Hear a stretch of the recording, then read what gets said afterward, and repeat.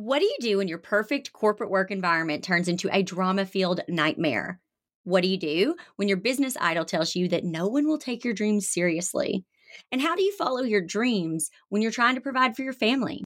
Those are the questions Estie Rand faced before she left her corporate job to become a small business consultant.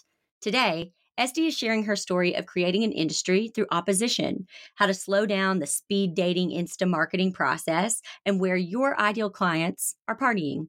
This is a must-listen episode. This is like a free marketing masterclass, and I can't wait for you to learn from Estie. All right, you ready?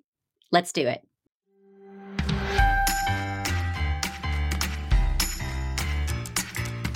Welcome to the Zimmerman Podcast with your host, CEO, wedding professional, educator, and mom, Jessica Zimmerman. In just 2 years, Jessica went from facing bankruptcy to taking home a six-figure salary.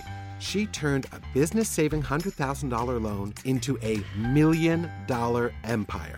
As a creative entrepreneur, a healthy work-life balance seems just as unattainable as a six-figure income. But Jessica Zimmerman is here to show you it's possible. With the right tools and insider tips and some hard work, your craziest dreams can become your daily routine. If you set some boundaries and commit to healthy changes, you can create a business and a life you love. So let's make your business work for you. Estie, from what I know of your story, you have a lot in common with our listeners. You left a corporate job, noticed a need in your community that aligned with an interest and a gift set of yours, and you turned that into a business. Can you share about this for those of our listeners who might not know your story? For sure. So I was working as the CIO of a multinational nonprofit, and I loved my boss. I loved my job. And I had flex time, which is so unusual at that level of an organization. But I'd been with them so long and the trust was strong that I was able to be a mom to my kids and work. And so life was great until they hired this middle manager who might have seen me as slightly threatening because he was a total moron. So you could see the feeling was mutual. And he basically took my team, kind of unofficially demoted me, was like, "You're my new secretary." I'm like, no, I'm the CIO. Like, I've got a team. He's like, "Nope, your team is my team and you're the new secretary." And after a lot of tears and a lot of fears, I kind of said, "Nope, I'm the new leaving person. Bye. I'm done with this." And it was terrifying. I had 3 little kids at the time, and I was the primary supporter of our family. My husband was still studying, and I did not know what I was going to do. I just knew I couldn't keep the job anymore because I had no life. Drama was so intense. The environment was completely toxic, and I had to quit. And so I did. And I had been harboring this secret dream of doing small business consulting because this is 2010, 11. So it was the beginning of the small business boom coming out of the 2008 recession. And I was watching everyone try to be a massage therapist, sell on Etsy, bake cupcakes, like everything. And I'd be sitting in cafes and overhear people at the next table be like, "I think I'm going to sell cupcakes for $1. What do you think?" I'd be like, you just have no clue what you're doing. Please, I have a business degree from a top business school in New York. I've been running profitable businesses literally since I was 10 years old, always as a side hustle, but always profitable. And I was like, I can help these people. I know I can. But as a responsible wife, mother, breadwinner, I was like, I'm not going to do that full time, run my own business. That's stupid. So I took on a few different jobs and I was meeting headhunters. And I met this one headhunter who I remember was a former McKinsey consultant. And I remember just looking at her, idolizing her, honestly, just being completely wowed because she was a former McKinsey consultant who was running this little HR racket out of her living room. And I'm like, that's exactly what I'm trying to do. Have this business where I could be a mom, run it maybe out of my living room and earn really good money and be there for my family and help people like her, the whole deal. And so she's interviewing me for these C-level positions. And at one point she looks at me in the eye and she's like, "Estie, what's the dream? What do you really want to do?" And so obviously I confide in her, right? Because like she's the idol. She can really help me out here. And I say, I want to do small business consulting. I see so many dreamers out there and I know I can help them. I know I have the information. I have the tools. I know I can help them. And she looks at me and I'll never forget this. And she says, Estie, no one will take you seriously. No one will hire you. Oh, wow. And what did that do for you?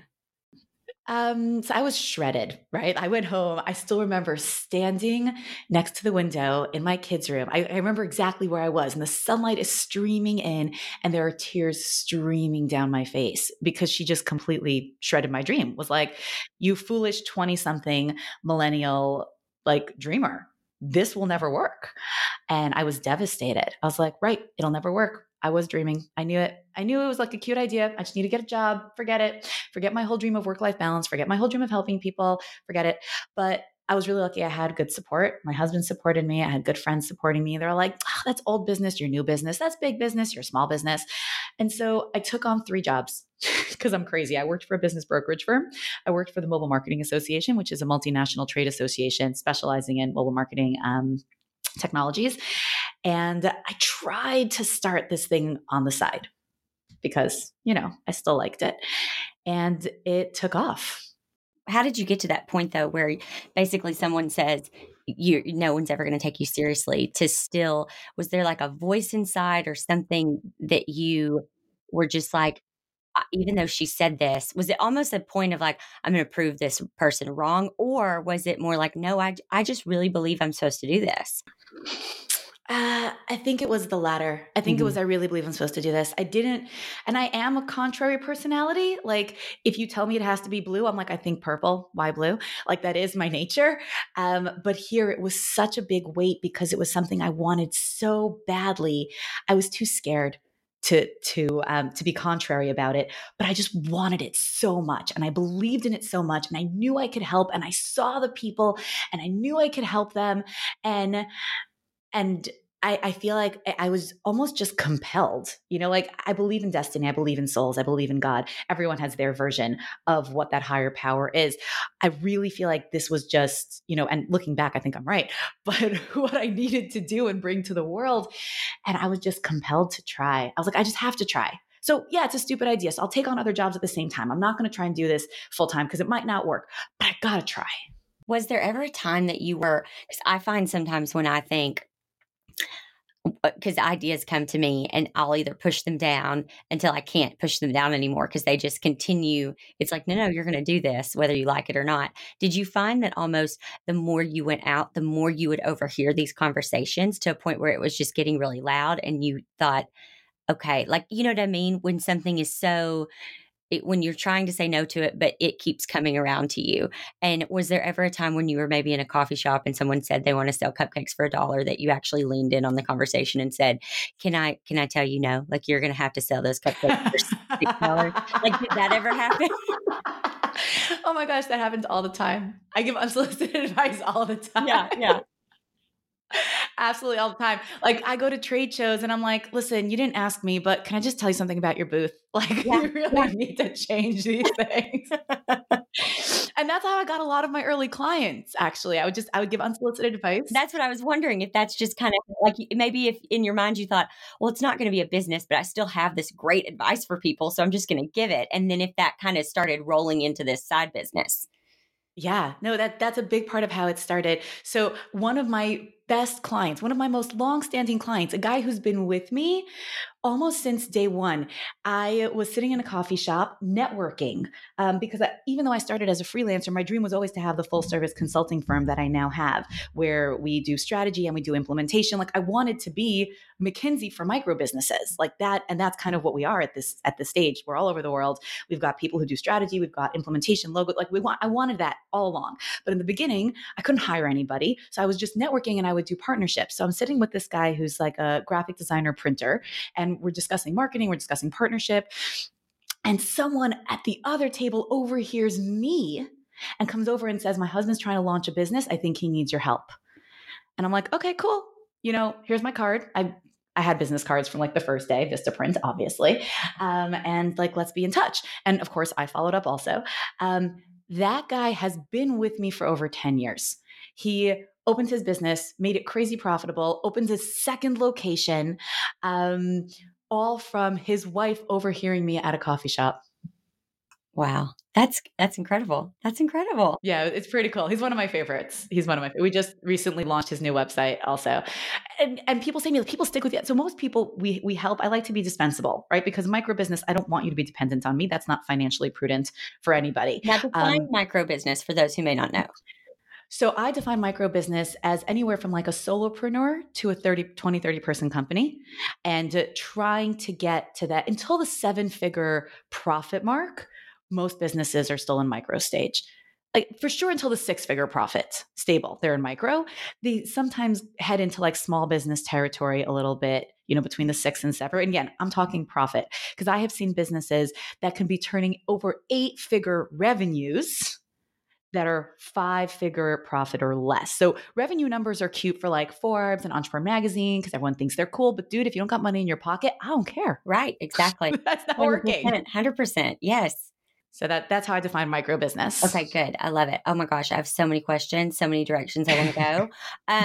But I'm going to try to stay on track here. Okay, so how did you go from noticing a need for business advice in your local community to marketing those services online? Like how did you take your business from kind of those local coffee shops to global? Because now you're helping people all over the world. Yeah. So that actually, it's such a great, no one's ever asked me that question. I was really late to the game, actually. So this should give everyone a lot of hope and encouragement. I was not really on social media at all until maybe like 6 years ago, which is very late in the game, guys, for anyone who's playing. I had like a joke of a website until about 5 years ago. Like I really was almost local. So the global started almost immediately because it was referral based. So even when I was only promoting locally, I was getting multinational clients because people were just sending me like, oh, I've got this guy out in England you need to talk to, or this guy out in Montana. Like people would just send me people. But the online marketing stuff that we started, I'm trying to think, where did it kick off? Because it was really late. I didn't end up meshing with Facebook. We just never really got along. It's not my party. I teach social media as a party. Facebook is the reunion party. My high school's now had 3 reunions. I haven't managed to make it to any of them. Like reunion parties just don't do it for me. I did zoom into the last one. I'm from New York and now I live in Los Angeles. So I didn't fly in for the reunion, but I did zoom in. They walked around, one of my friends walked around with a computer saying hi to everyone with me. It was great. So I popped in for a sec. That's kind of how I treat Facebook. And then Instagram I tried. And also like, I feel like it was a little too coffee shop for me, if you will, right? That's how I see Instagram. It's the coffee shop, pretty pictures on the wall, everyone's chatting. I really took off when I found my groove on LinkedIn about 2.5 years ago, right when LinkedIn was starting to tip. And I'm really big on LinkedIn now. I co-host the LinkedIn Influencer Summit, which is January 29th, 2020. I was out speaking at LinkedIn Global in, I don't remember when it was, September, co-founder LinkedIn Local LA. So when I first hit LinkedIn, I was like, oh, I could hang out here. Like this could work. And I just took off there. And I feel like that was the beginning of my real online presence, if you will. I feel like everything kind of grew out from there. So when you find your groove, that and also a little after that is when I started my podcast, Business Breakthrough. And so between my LinkedIn presence and then my podcast, I feel like that started hitting multinational audiences and multinational connections and really started getting me into the whole online marketing space altogether. I was like, one second. I mean, I don't have to travel. I don't even have to, I want to say get dressed, but I do get dressed. I always get dressed, even when I'm on video conference. Audio only. I do get dressed, although shoes are bonus in my opinion. And I can reach tens of thousands of people. Okay, I could do this. And I have now 5 children. I can come home at night back to my kids. This is awesome. So I think that's really how it started. You have to find your place. There are so many options. For me, podcasting and LinkedIn was it. That was a great question. Well, thanks for answering it. You answered it great. Now I have a question about LinkedIn because I think sometimes, and maybe this comes from me originating from a creative industry, and now I'm much more into business. But so many of my students are still in the creative industry, and they only talk about Instagram. We talk about Instagram. We talk about Pinterest and how Pinterest can lead people to your website. I mean, I get a ton of views on my website that come from Pinterest. But LinkedIn, now I want you to kind of talk to me a little bit about this because I don't understand really what you do on LinkedIn besides post your profile, your bio. Like how are you using it like social media?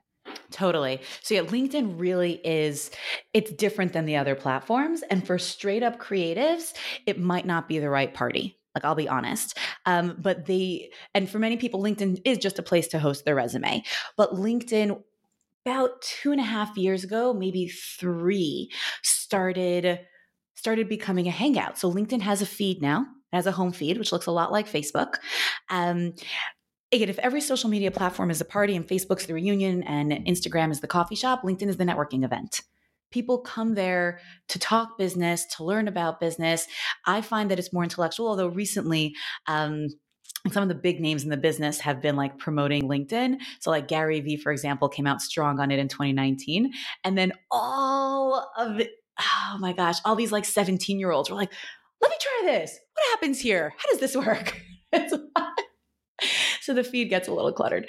But what I love about LinkedIn and who it's best for, in my opinion, is B2B service providers. Those are the people that can really kill it in their business. People who are looking for jobs also. It's amazing if you're trying to get a job or if you just want to have the security that you could have a job anytime you want, right? Because the higher level professionals hang out there and talk business.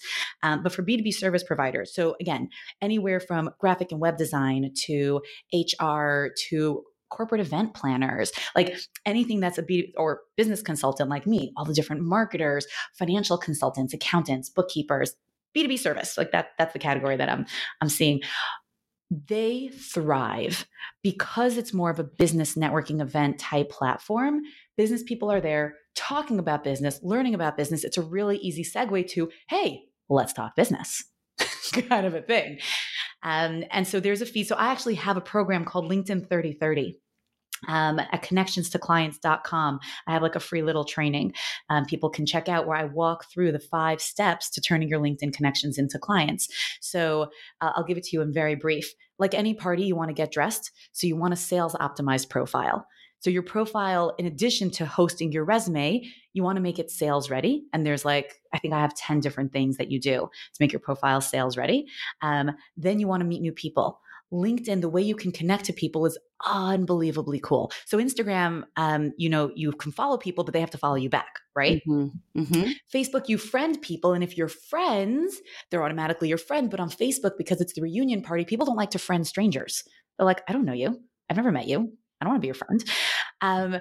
So you get dressed for the networking event. And that's why it's like on Instagram, you wouldn't necessarily talk about, and some people do, they bear it all on Instagram also, but like on average, it's very light chatter. It's pretty, it's light, it's coffee shop type. And on Facebook, it's like, oh my gosh, I had the worst day and I have this fungus in my toe. And then my kid's principal called me. And it's the kind of thing like you would talk about at a reunion. Like to your friends. Yeah. And you would not say that on LinkedIn because you're at a professional networking event. No one wants to hear about the fungus in your toe. No one cares. Right. They will ignore you. This makes so much sense. Yeah. Yeah. Yeah. Do not post a meme on LinkedIn because you look like an idiot. Right. I gotcha. Right. But professional advice, or like one of my posts that went viral recently, it's got like 27,000 views or something, is talking about firing a client.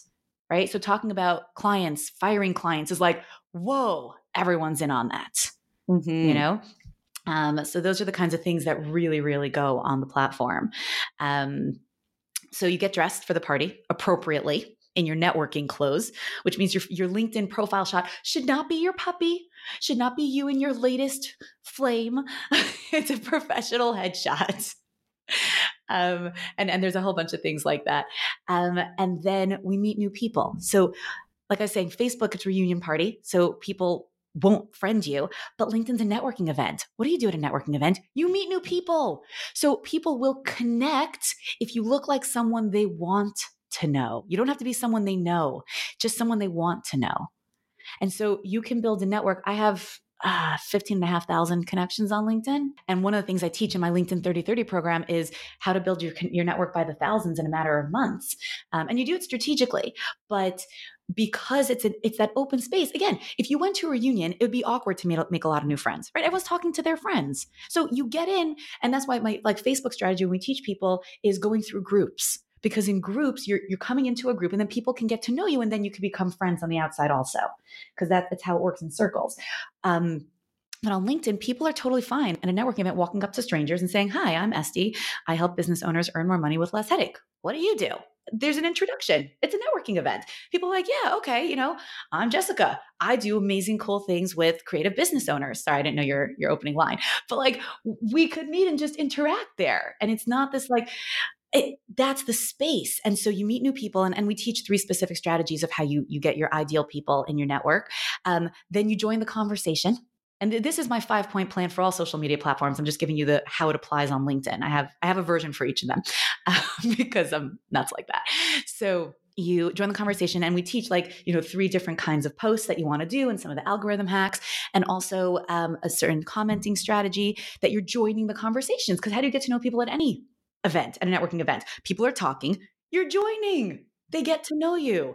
And then no deals are closed in the feed. So we teach a DM strategy where because you take it outside, right? At the party, even at the networking event, you're not going to close the deal in the middle of the room. You're going to go to the side. You're going to sit at a table. You're going to, take it to a phone call. So that's the 4-point plan, how you turn your connections into clients and become a linked influencer, as we like to call them. That's incredible. And that's really important. My dad and I were having this conversation just last week. He called, and my dad was one of the most successful salesmen back in his day, when he was in his 40s, which he just turned 70. So this was, 30 something years ago. And he was responsible in the state of Arkansas for the big, $80 million sale, which was, Motorola 2-way radios, for getting that for all of the Arkansas, state police and firefighters and school district.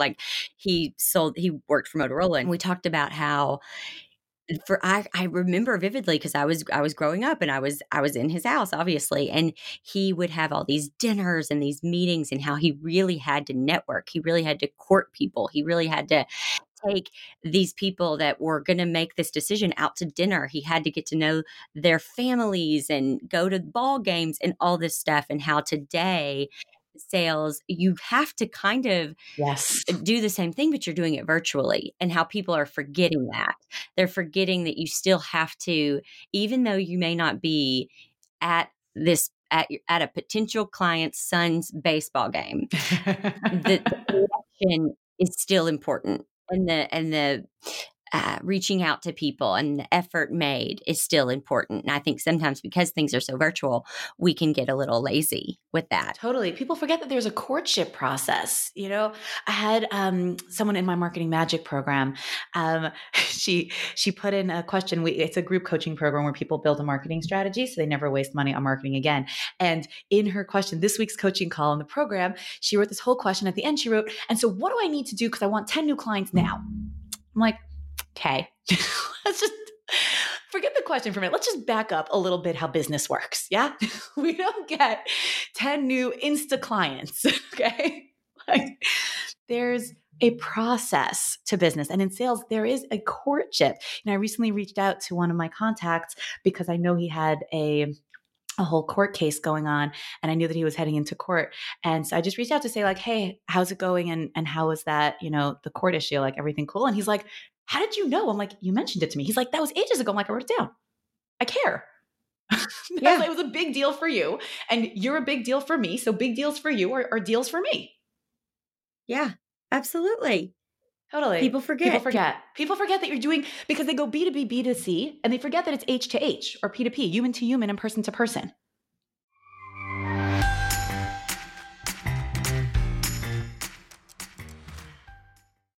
Mark your calendar for April 7th. It's book launch day. If you want details on my upcoming book tour, like cities I'll be visiting, how you can meet me in person and get a signed copy of the book, you've got to get your name on the list. This list, it's going to get you the VIP treatment. We've got awesome bonuses prepared, but only for those who have signed up. Go to sleepingwithastranger.com to become a VIP today. That's sleepingwithastranger.com.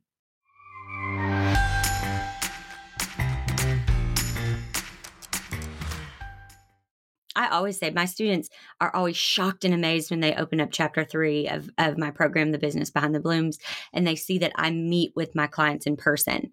They're like, wait, what, huh? Like I send them quotes, by email. And I'm like, yeah, and that's why, I do $500,000 in weddings and you're struggling to make $10,000 because people buy from people, and that human relationship is so important. And that doesn't mean that we can't do things via email and that we can't use things online, but there is such an importance, just like you said, just writing that down and then following back up with that person. It's huge. It really is huge. Okay, so I do want to ask one question about LinkedIn because I get this question all the time. How do you find a Kelly? Because Kelly is my kind of right hand person who kind of holds she's the glue who holds everything together. But how do you find a virtual assistant? And can you post about that on LinkedIn and find somebody?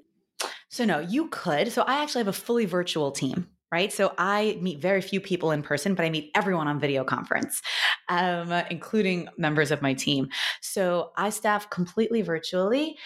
You could, but again, let's go back to the party parable for a second. If you walk into a networking event, yeah, and no one knows you, and you're like, you're a completely new person at the party, and you're just like, hey, everybody, I'm looking for a VA. Anyone know somebody? You're going to get the most random recommendations, if anything.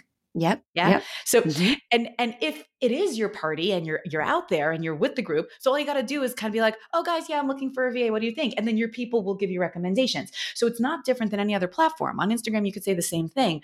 The way I teach staffing is the same way I teach marketing because I believe in marketing to your internal team as well. So when I teach my people staffing, we actually create an avatar. The same way in marketing, we create an avatar for our target audience. I actually create avatars with my clients for their staff. So we design their perfect VA and we give them a name. We figure out where they are based and how, and then we can easily figure out how we're going to find them the same way you figure out how you're going to find your clients. And so are you looking for a VA out in the Philippines or in India? Great.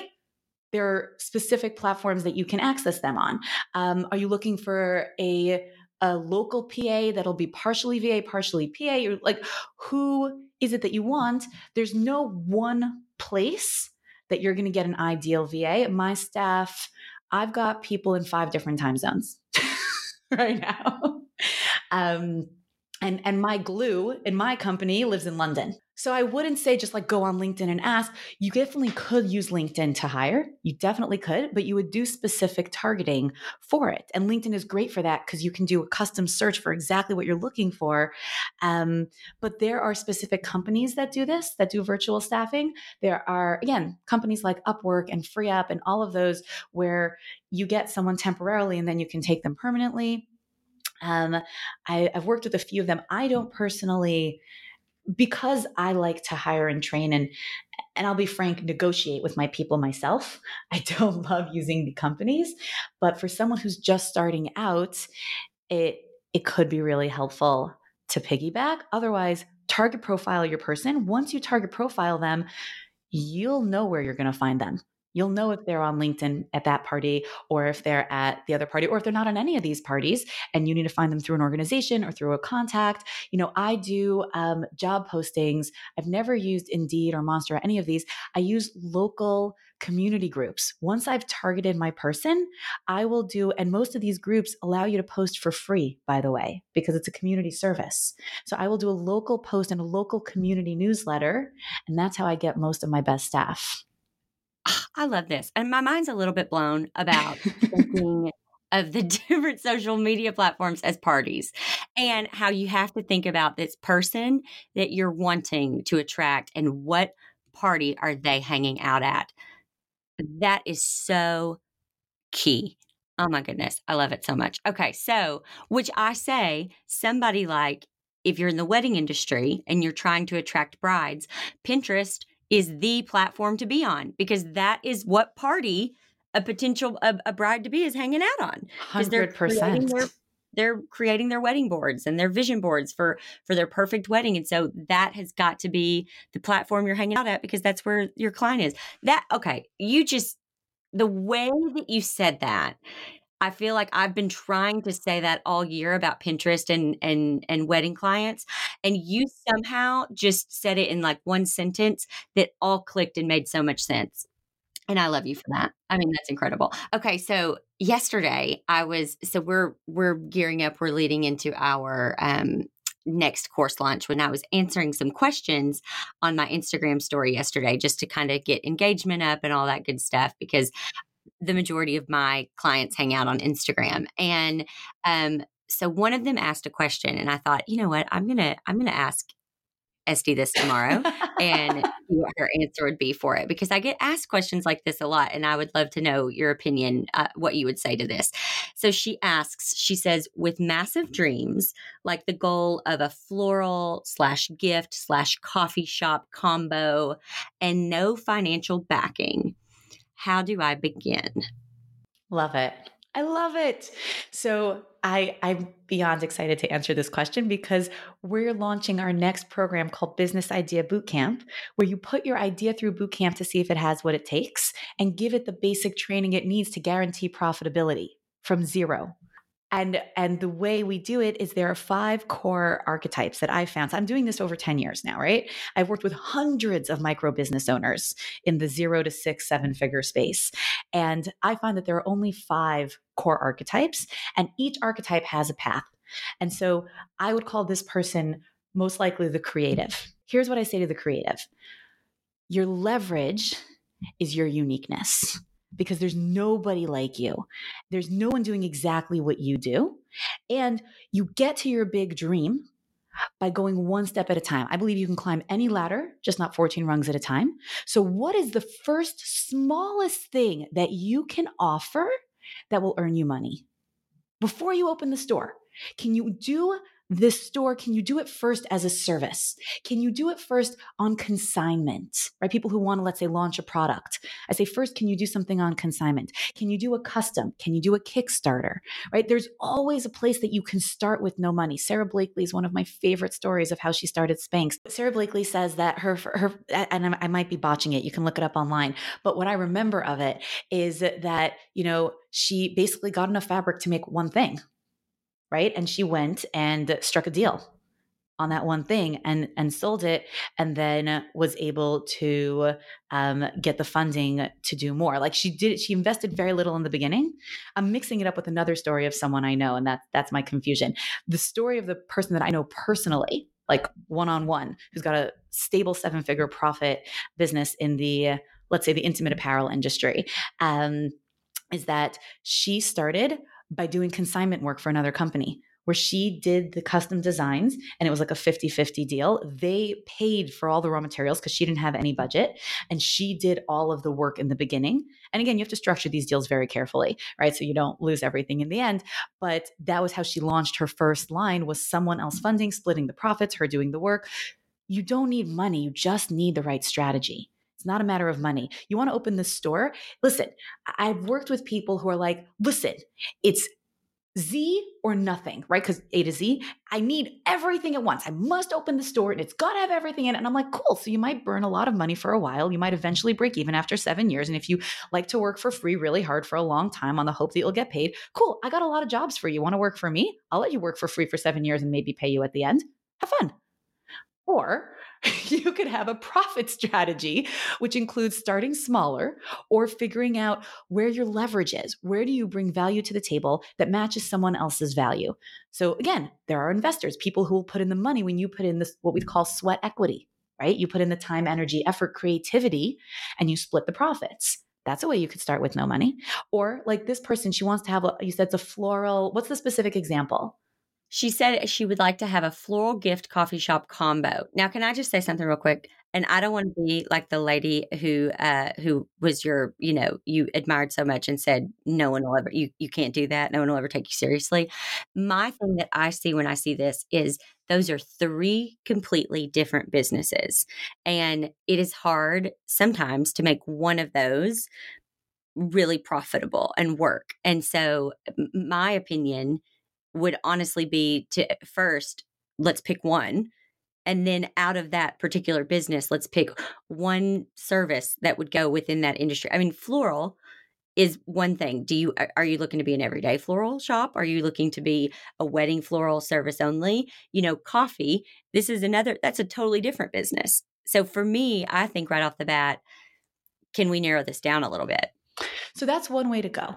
That is definitely one way to go. And I always find it depends on the person, because if this person is a classic creative, and this is why we do Marketing Magic, the first thing we do is core brand, which is where is this coming from? What she might be wanting is not this triple combo so much as creating a space. That's what it's sounding like to me. It's a space creation, in which case it's not three things.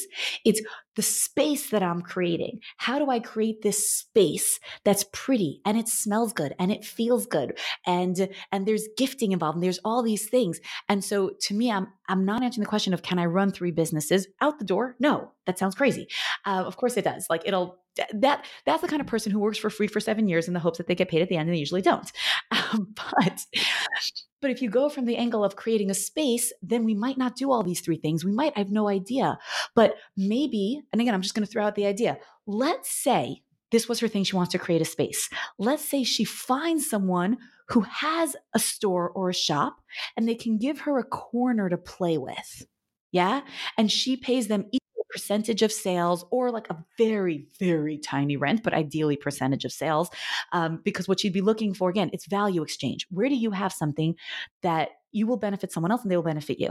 And so if there was a store, maybe it's even a coffee shop, where does someone have a space that they can let her play with, that she can then, maybe they already sell coffee so she can use their coffee, right? And then she can maybe bring in another existing gifter where there's also like a consignment deal. And again, this is a kickoff strategy, right? Like when I started, I was partnering with other designers and printers. Now we have these people in-house. But sorry, I was just going to interrupt and say, I think that a lot of creatives want to go from A to Z. And they don't want to put in, the foundational work that's going to get you to Z. And that's what I always say is we don't just, people will say to me, I have a really great friend who's the most incredible artist, and she wanted to start selling rugs, and her ideas were amazing. And when I started asking her about, the foundational work of it, it was kind of like, well, I don't know, I'm not sure. And it's a lot of people go directly to Z. And I think sometimes when you start talking just right there saying, well, what if you did this? What if you did this? They automatically almost kind of stop listening because they're like, well, that's not what I want. That's not what I want to do. And so I just want to say for those of you who are tuning this out or who are turning the radio down or about to switch the channel because you don't like this option is, it's like, what are you willing to do to get what you want to get? And I always say you can do anything for a year. You can do anything for a year. So, okay, continue. Totally. No, that was so spot on. And people do because they don't like that little dose of reality. It's uncomfortable. Right. And I know I'm known to give reality out in spades because that is the reality of it. And people are like, no, but my friend launched this thing's meeting. I'm like, yeah, look at her 2 years later. Is it still alive? Oh no, but it was really good for 6 months. Right. And how much money did she burn in those 6 months? Do you have money to burn? Because you could just give it to me instead. I could find better uses for it. Sure, honestly. Absolutely. There's a process, 100%. And this is why I love like microwave oven example. And I talk about this as a relationship example also, right? If you want microwave business or microwave relationship, it'll heat up real fast. But if you ever heated up food in the microwave, it also cools down really fast. Not only that, it's kind of rubbery. Know why? Because the microwave doesn't really heat up food. It heats up the water molecules in the food. So if you're ever heating pizza up in the microwave, here's your hack. Put a little tiny cup of water or just spill some water on the plate and it won't taste like rubber. Same for chicken because microwaves heat up the water molecules in the food, not the food, which is why it cools off real fast. So if you want a microwave relationship, cool. It'll cool off real fast. And if you want a microwave business, same deal. You can peak real fast and it will cool real fast. You need ovens. Ovens heat up the actual food molecule. So it takes longer, but then your food is yummy and it's not rubbery and gross and it doesn't get cold 6 seconds later. Right. It's going to last. It's going to last a little longer. Yeah. So for this example, I would say, what do you really want? And what's your biggest skill set? Because everyone does have their superpower.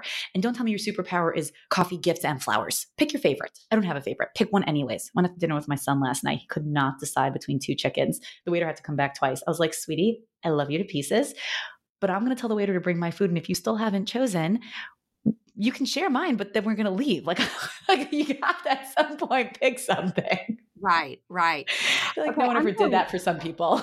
I know.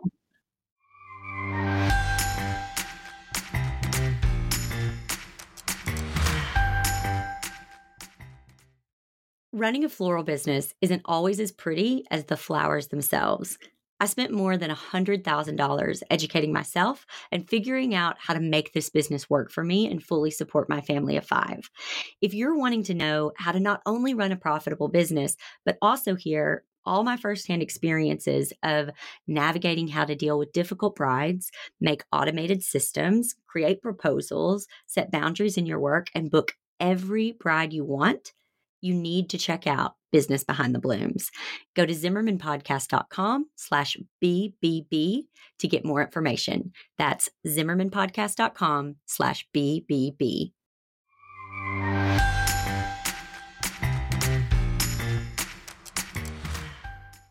I'm going to go off script for just a second because I have you and I'm really interested in your take on this. And then we're going to get back to marketing. But I find sometimes that, and you're a mom and you're a wife and you're a business owner, I find that there's almost this rise that I see of women who are new moms thinking they have to own a business in order to be successful or to be seen as successful, or that, they can't be help another business succeed. Like, one of the things I love about Zimmerman is we have, 8 other women on this team. Most of them are moms, and they get to be present with their family and they still get to feel respected and seen within their work. But I do know that there are a lot of women out there who think the only way they're going to earn that respect is to say that they are a business owner. And don't you think that you really have to kind of take a second and define, like you were just saying, and I loved it. I loved that you saw kind of through that and saw, okay, well, the floral gift coffee shop combo, what is it that she really wants? Because it's probably not that. It's that she wants a space. So do you have a question that you ask yourself or that you ask others, like how do you really define success, or what is it that you really, really want? Like, how do you answer that for yourself? Totally. It's such a hard question. A lot of people think what I've seen, people think that happiness is success. It's the same thing, right? If I'm happy, I'm successful. I think that happiness is just a byproduct of a life well lived, right? When you're being true to what you really want, then you're happy. I actually do this exercise. So we do it with my premier clients, and we do it sometimes as a bonus for our course participants. And it's a work-life balance workshop. And the way I go through it is it's like a blend of like Covey and my own stuff, and I don't even know what. But I teach something called GRVP: goals, roles, values, priorities. Everyone has different roles in life. Yeah. So, my example, I've got wife, mother, business owner, boss, community member, self. People forget self very often. And you might have sister, daughter. I find that most people can be active in like their top 3 to 4 max. You've got to be brutally honest with yourself. What's really most important to you? Is it your professional success? And it's so hard because we're so inclined to lie because we want to fit that model. We're like, no, it's most important to me to be there with my children and my spouse, and then my job is third. And like, let's be frank, most people, and for sure most business owners, business is first. Like, I'm just going to be obnoxious about it. It's true. You spend most of your time in your business. You're doing it for your family. But if push comes to shove, do you choose your kid or your work? Which one? Because that's going to dictate your priority. And we are most unhappy when we are not in line with our values, whatever they are. Some of us need to work. And the more honest you can be with yourself, do you need to work? Great. You don't need to be a business owner. There are a lot of part-time jobs. We also, and I think with the rise of female businesses, you have more women understanding women. At least there's both, right? There's the women who are like evil boss ladies who are like, I've sacrificed all my life and all my children, and so you will also, and don't work for those. But there's people like me and you who, when I have also a lot of moms on my team, and their full time is 3/4 time. And I'm okay with that. I've struggled with it because it'd be a lot easier to be like, no, I need your like 40 plus hours a week because like I've trained you and you're in, and like it's harder to hire and train more people. But that's not my mission. I want everyone to do what they love, earn buckets of money, and have time for their life and family. That includes my clients. That includes my staff. And, when one of my staff recently went on maternity leave, and she's like, okay, Estie, so like, when do I have to come back? I said, well, when do you think you'll be ready? She's like, excuse me? She's like, I don't know. I'm like, okay. I'm like, well, how soon do you think you can start? She said, I think, 6 weeks I'd like to start. I said, really? Because I think 6 weeks is evil. I think that that maternity leave time span was invented by a non-female who never had actual babies, who never had their body turned absolutely inside out, where all their organs moved. Okay, dude, if you had serious abdominal surgery, are you back at work full time after 6 weeks? I don't think so. Okay. So I said, listen, if you're ready, that would be fantastic. But if you're not, and again, we have certain arrangements in terms of mat leave pay that accommodate. I said, I can't necessarily pay you for an extended leave, but I want you to heal and I want you to come back in the way that you can. And so by 6 weeks, she started already doing some part-time stuff. It took her, I think, almost 4 months to be back at full capacity, but that's what she needed. And I am so grateful I could give that to her. And I think for new moms, it's not a matter of you have to own your own business. You have to find what works for you in your new life setup. And that might mean working for a business that's giving you more flexibility. It might mean starting your own thing, but it might not, because I have news for you. When you own a business, you can take a day off whenever you want, but you never get a day off in your life. That was a very long answer. No, but I loved it. That was so good and so true. And I think that's going to help a lot of people. So thank you. Okay. So back on track. How important is your online presence in continuing to grow a profitable business? It depends on your business. It honestly depends on your business. So at the basic level, and this is what we teach all of our people, you must have some form of web presence. You must show up when I search you online. That part is critical. So if you want to continue to grow and you want to have a business, you need to show up in a positive, professional way when someone searches you online. And I'm being very specific about that. You don't have to have a website. It depends how big you are. You don't have to have every social media profile. If I Google you, you have to show up, because otherwise you don't exist. You could be standing right in front of me. I could be talking to you and I Google you and you're fake. Like, you're just not real. It doesn't matter that you're in front of me and I can touch you. You're not real. So you have to be findable in a positive, professional way, which means I don't want to see, like, if you had any bad press, right? There's reputation management companies for stuff like that. And I don't want to just see a bunch of personal information. I want to see something professional. So that's at a base level. Everything beyond that, having a website, what kind of website, which social media profiles, how robust they have to be, how active you have to be on them, that really depends on what your goal is in your business and what you're trying to do. If you're running a primarily local business, you might need a basic lead page and a very strong Yelp profile. And that could be enough to get to a nice 7 figures easy. It's very custom. And if you're running a multinational consulting firm, then you probably need a really good website, a bunch of sales funnels, and a robust LinkedIn profile. And, Instagram or Facebook is bonus. Twitter's also bonus. But that might be your baseline. So I think it really depends what you do. Okay, good. I love that. Good question. So I believe that people who have a wedding business, so people who are either wedding planners or floral designers or photographers, that these people, their website is very important. If they're wanting people to pay them money for their services, they've got to show their services on their website. They've got to be, alive and well on the internet.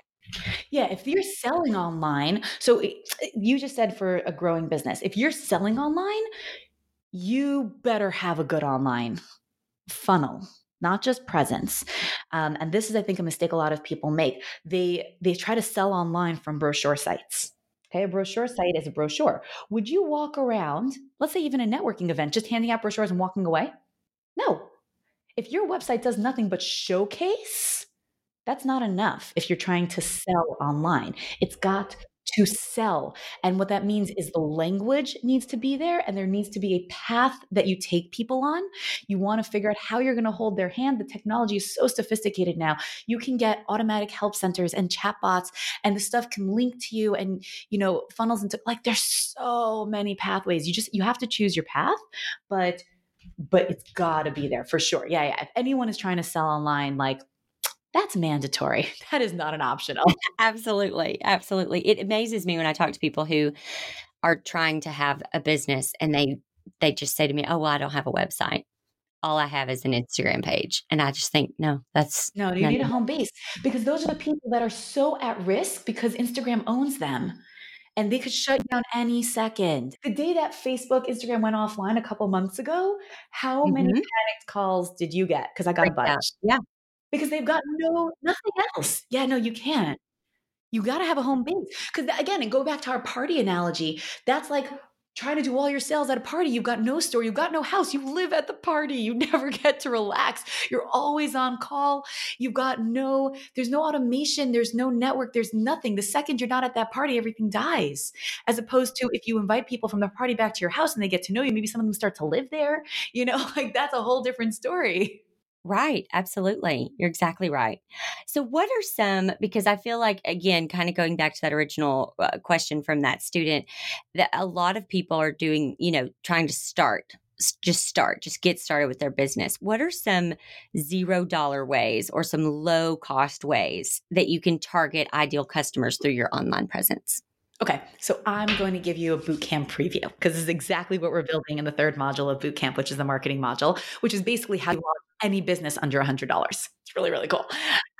So I believe that everyone needs at least one piece of web presence and one piece of physical presence, right? So a piece of physical collateral and digital collateral. So I want you to have a business card.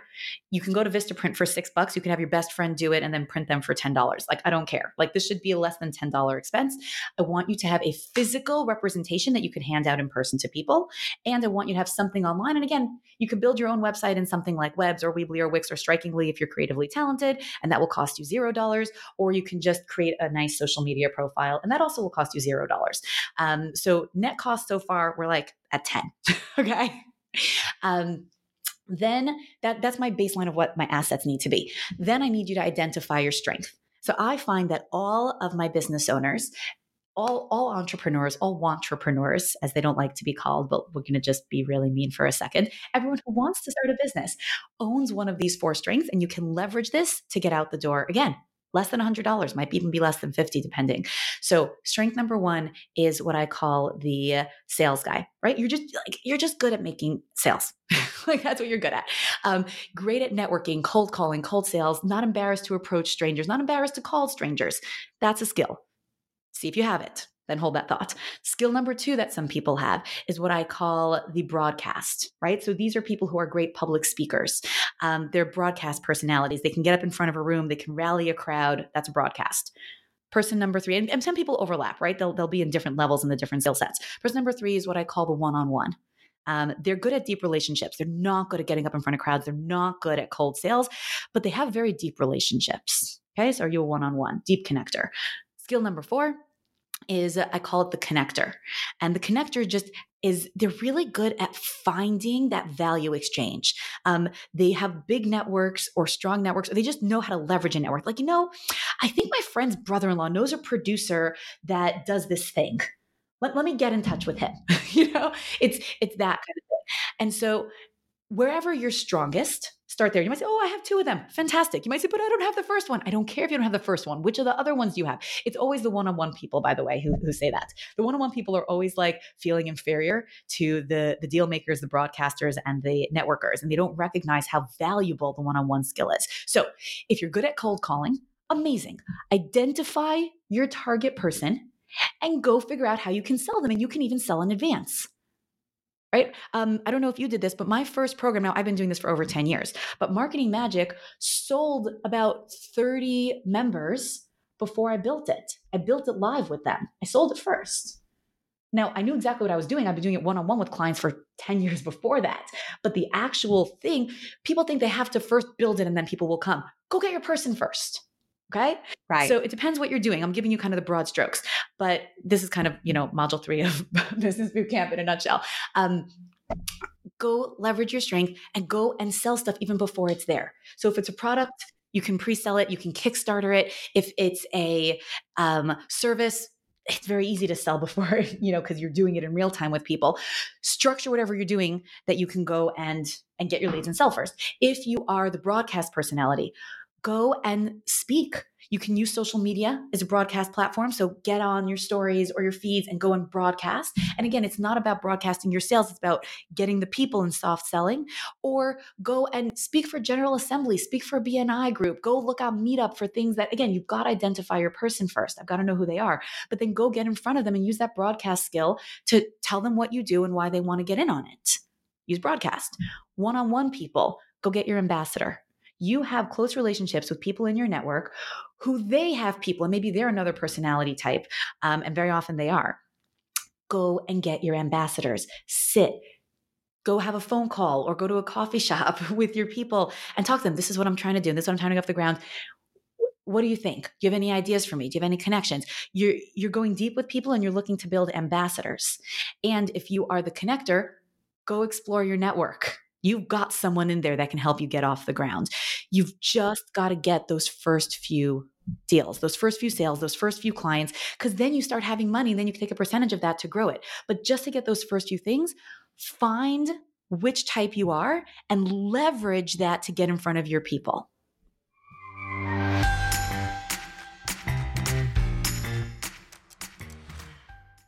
If you want to build a great business or live a good life, you've got to plan for it. Every year, I take a whole month to reevaluate the past 12 months and figure out what worked, what didn't, and how I can create a life I love for the following year. I teach you my exact planning process in my program, Know Your Numbers, Annual Planning for Your Best Year.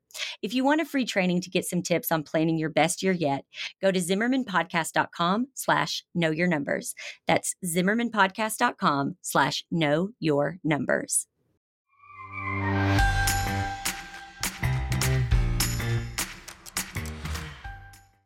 What is the most common mistake that you see clients making that eat away at their profit margins? I think the biggest mistake that I see is that they try to copy something that they see someone else doing. They pay money for it, but they don't realize the strategy behind it. And so they'll be like, oh, this person, did a booth at that trade show. I should be there. Or this person put an ad in this magazine, or this person's doing Facebook ads. And they see some kind of paid thing and they think, because, let's be frank, in the Western world, in America more than anything, we think money is the answer to everything and money solves all your problems. And so they're like, well, if I pay for it, it must work. And so they look at something someone else is doing and they pay money for it. And even if it's just, building a website or logo or branding, they're like, I build the website, they will come, and they pay money and they bleed that money and they don't get it back. Because there's a whole strategy behind that of, finding that core uniqueness, finding your audience, figuring out the problem you solve, figuring out the right price points and strategy to reach them, figuring out how you're going to sell and close the deals. And they just take this one tiny piece that they see on the outside. And I give the example of kind of like, selling snow cones. Or you see someone else has a cool snow cone stand and they're killing it in the middle of the summer. And they're just like, oh my gosh, lines around the corner. You're like, I got to do that. So you open a snow cone stand, not that far away, and crickets. You're like, I don't get it. But what they're not selling, what you don't realize is they're selling icebergs, not snow cones. You don't see all the stuff that went in behind it. You just see the stand. So you go and you buy yourself a stand and you buy the ice and you buy the syrups and you're like, you open your doors and nothing, because you don't realize everything that went on behind the scenes to make that work. And to me, that's the biggest mistake I see people make is they don't realize how much more is. And I feel like you and I have been saying this in so many different ways this entire time, which is that you look at the surface of something. And it's like looking at the surface of anybody and you don't know the struggles that go on behind it. You don't know any of the behind the scenes. And you're like, I want her life. No, you don't. No, you don't. You don't know what it really looks like. So you're like, I want that business. You know what? Maybe yes, but maybe no. Because you don't know what's going on behind the scenes. You don't know what it took to build that. The blood, sweat, and tears that went into it to get there. And if you don't want that comes with it, you'll never get to where they're at. If you want the whole package, you're good. But you can never copy that little outside thing that you saw and just, put your name on it and think that it's going to work. Right. Absolutely. How do you make your limited time more powerful with 5 children in your home? Delegate everything that can possibly be delegated, honestly. So like, I don't do laundry. And again, this is where everyone's like, oh my gosh, you're so lucky. And it's like, no, but can I explain? Like, I love my housekeeper to pieces. She's the most amazing person, but she ruined my favorite sweatshirt because I never would have washed it the way it was washed. And now it's ruined. So if I had done it, it would still be my favorite sweatshirt. Now it's the sweatshirt I had to buy a new one of. Yes. What people also don't understand is when I talk to somebody and they say, oh, must be nice to have a cleaning lady, or must be nice to have somebody else do your laundry. Well, the thing is I can pay that person, $100 to completely clean our whole home. What that $100 did was give me time to make 1,000. You know what I mean? That was the realization I had like a couple of years ago when we first moved to LA. I was like, I started my business 3 times. I started it abroad. Then we moved to LA 5 years ago and I built it again. And then after I had my last kid, who's now 2.5, the business died because I got really sick for 6 months during the pregnancy and afterwards recovering, and I had to build it again. So I built it 3 times. And so when I built it, when we moved to LA the second time, I didn't have a lot of business. So I was, doing everything at home because didn't have the extra money to hire a lot of help. And I had so much trouble doing dishes. Like I'm not domesticated. I don't know what to say. Like I'm a really good organizer. I'm not a great scrubber. I'm extremely orderly. So my house is very systematic. The toys are set up in a great organizational system that the kids can even keep up on their own. Like these are the things I'm good at. I'm bad at dishes. Okay.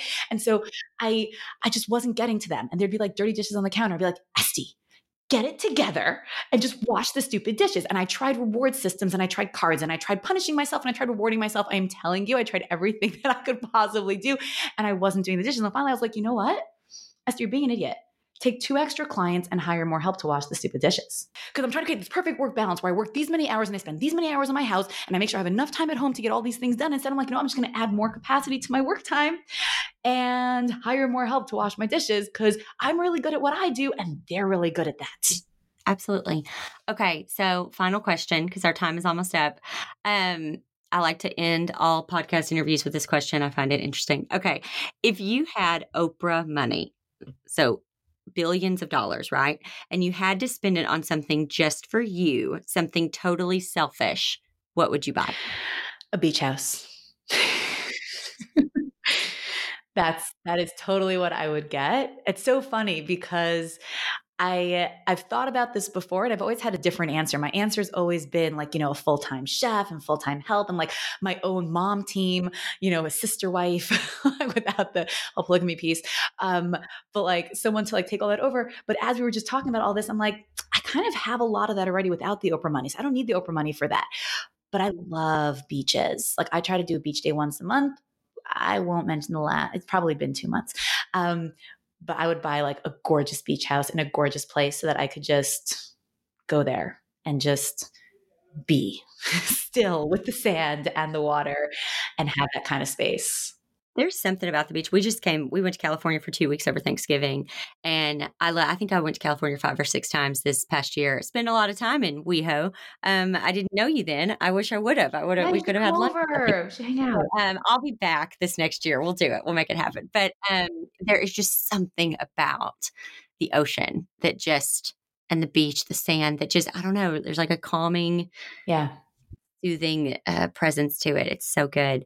Okay, Estie, thank you so much. Tell us all where we can find you, where we can hunt you down. Oh, okay. So if you go to estierand.com/free gift, not only will you find me, but you'll get a present. So it's estierand.com/free gift.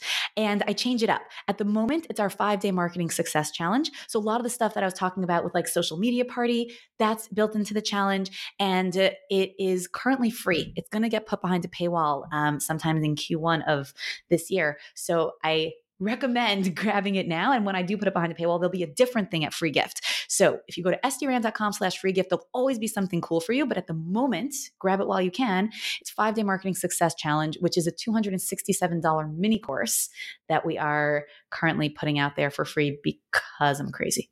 I love it. That's so good.